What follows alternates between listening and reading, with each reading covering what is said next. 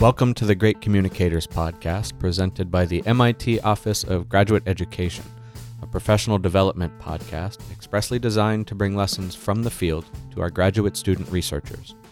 My name is Adam Greenfield, and as communicators, sometimes it's easy to fall into the trap of self-doubt. You begin to question not only if what you're presenting is accurate or clear or even engaging, but also if, simply put, you're the right person to do the job. But in this episode, we're going to hear how to avoid that trap of uncertainty and insecurity, how there's no better communicator than you to communicate your research and work, and also why a list of ingredients or information is better off with a little flair than without. Our guest in this episode has spent well over a decade as a journalist and editor and communicates in all mediums, from television to radio to podcasts to print. Still, even with all that experience, you're never going to feel perfect and perfectly confident that you are in the perfect position to tell a story, but you do anyway.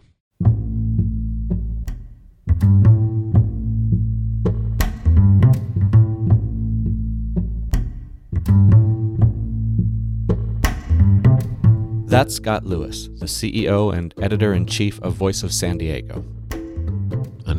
An mostly online news investigative service for San Diego, and I'm a journalist. Scott is a great guest because of those credentials, but it becomes next level when it comes to the role communication plays in his everyday personal and professional life. It's pretty much everything to him. I mean, it's my essence, really. It's like the thing that I mostly think about in life. When it comes to Scott's style of writing, there's an obvious sense of audience engagement, which, as we've heard a lot of in this series, is a big piece of communication. There's word choice and narrative, and you come away feeling as if you have either the facts you need, or at least all the facts that are currently available. This skill is learnable, and as we'll see, this skill can be, and probably should be, applied to a large portion of scientific writing. This may be cart before the horse stuff, though. For most of your educational career, the type of scientific writing you've probably encountered is, again, pretty rigid and formulaic. Trying to inject an engaging story could prove to be pretty difficult and imposing. But maybe all you need is a little well-placed confidence. I think that confidence is not about knowing that you're good. It's not about knowing that you're valuable. It's about going through it even when you don't. Do you know what I mean? Like, it's like you're still pushing, you're still going to write it, even though you don't have the data that proves that you're valuable or attractive or that your insight is going to work. So when I think of confidence, like when you public speak, for example, I found that you're never going to not be nervous about it. Maybe, Bill Clinton's not nervous about it, but most people, I think, when they get in front of a crowd are going to get nervous about it. The difference is that some of them keep going and others let it really, paralyze them. And that's the same thing with writing. And communicating something to someone shouldn't just be a laundry list of facts. Scott used the recent political season to illustrate this point, that it's important for the audience to leave your talk or finish reading your written communication and know what your universe looks like, instead of only hearing or reading numbers or stats with no relatable context or background.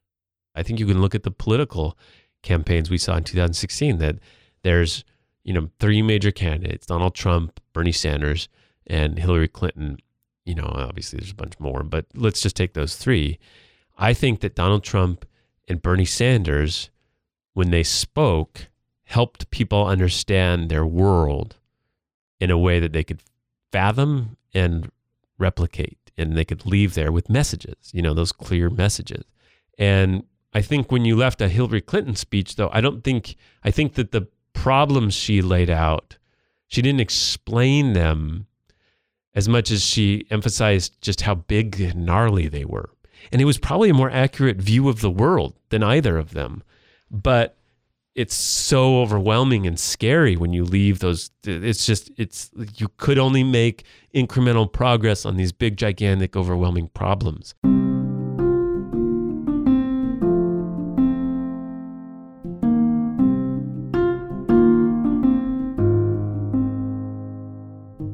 I know Scott's pointing to public speaking, but whether you're giving a talk or writing an article or paper or even grant proposals, providing an emotional connection to your research will make communicating it that much more effective.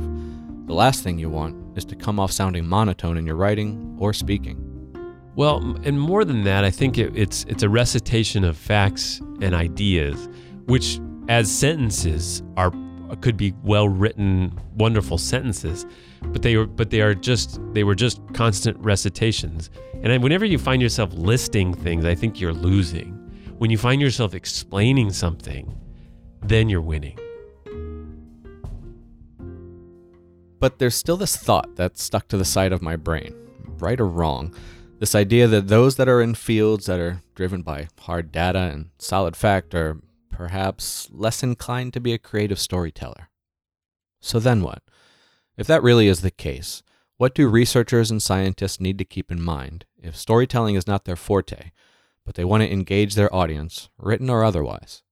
I think that facts, ostensibly, if you're in this sphere, are what are guiding your passion. And so when you can identify the string of facts that make you feel the way you do, and then try to communicate that to people who are listening to you, I think you've struck the chord. You've hit what you want to hit. But when you find yourself just reciting things and not entirely knowing where that fits within their emotional storytelling, then you're lost.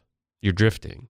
I think that in any situation, a lecture or a church or if you're sitting there just rambling through facts that you might find interesting in some deep part of your soul, but you don't actually communicate why they're interesting, you've lost.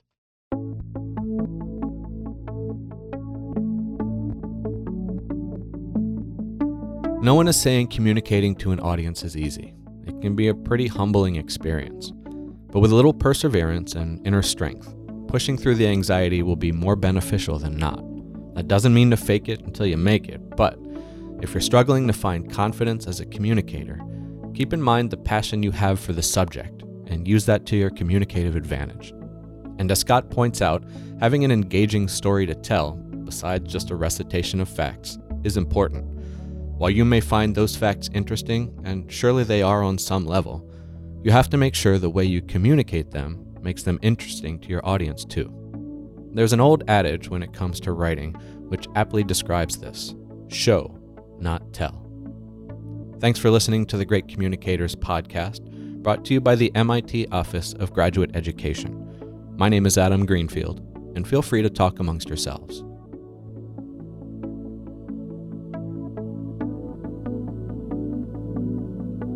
This podcast was written and produced by Adam Greenfield. The executive producer of this podcast is Patrick Urich. The Great Communicators podcast, Grad Comics Live, Grad Comics The Game, and the Technically Speaking comic book series are part of a professional development initiative called GradX. GradX is made possible by the Office of Graduate Education at the Massachusetts Institute of Technology. To find out more about GradX, as well as get access to other episodes of the Great Communicators podcast, go to gradx.mit.edu. For more information and links on the music used in this episode, please see the show notes.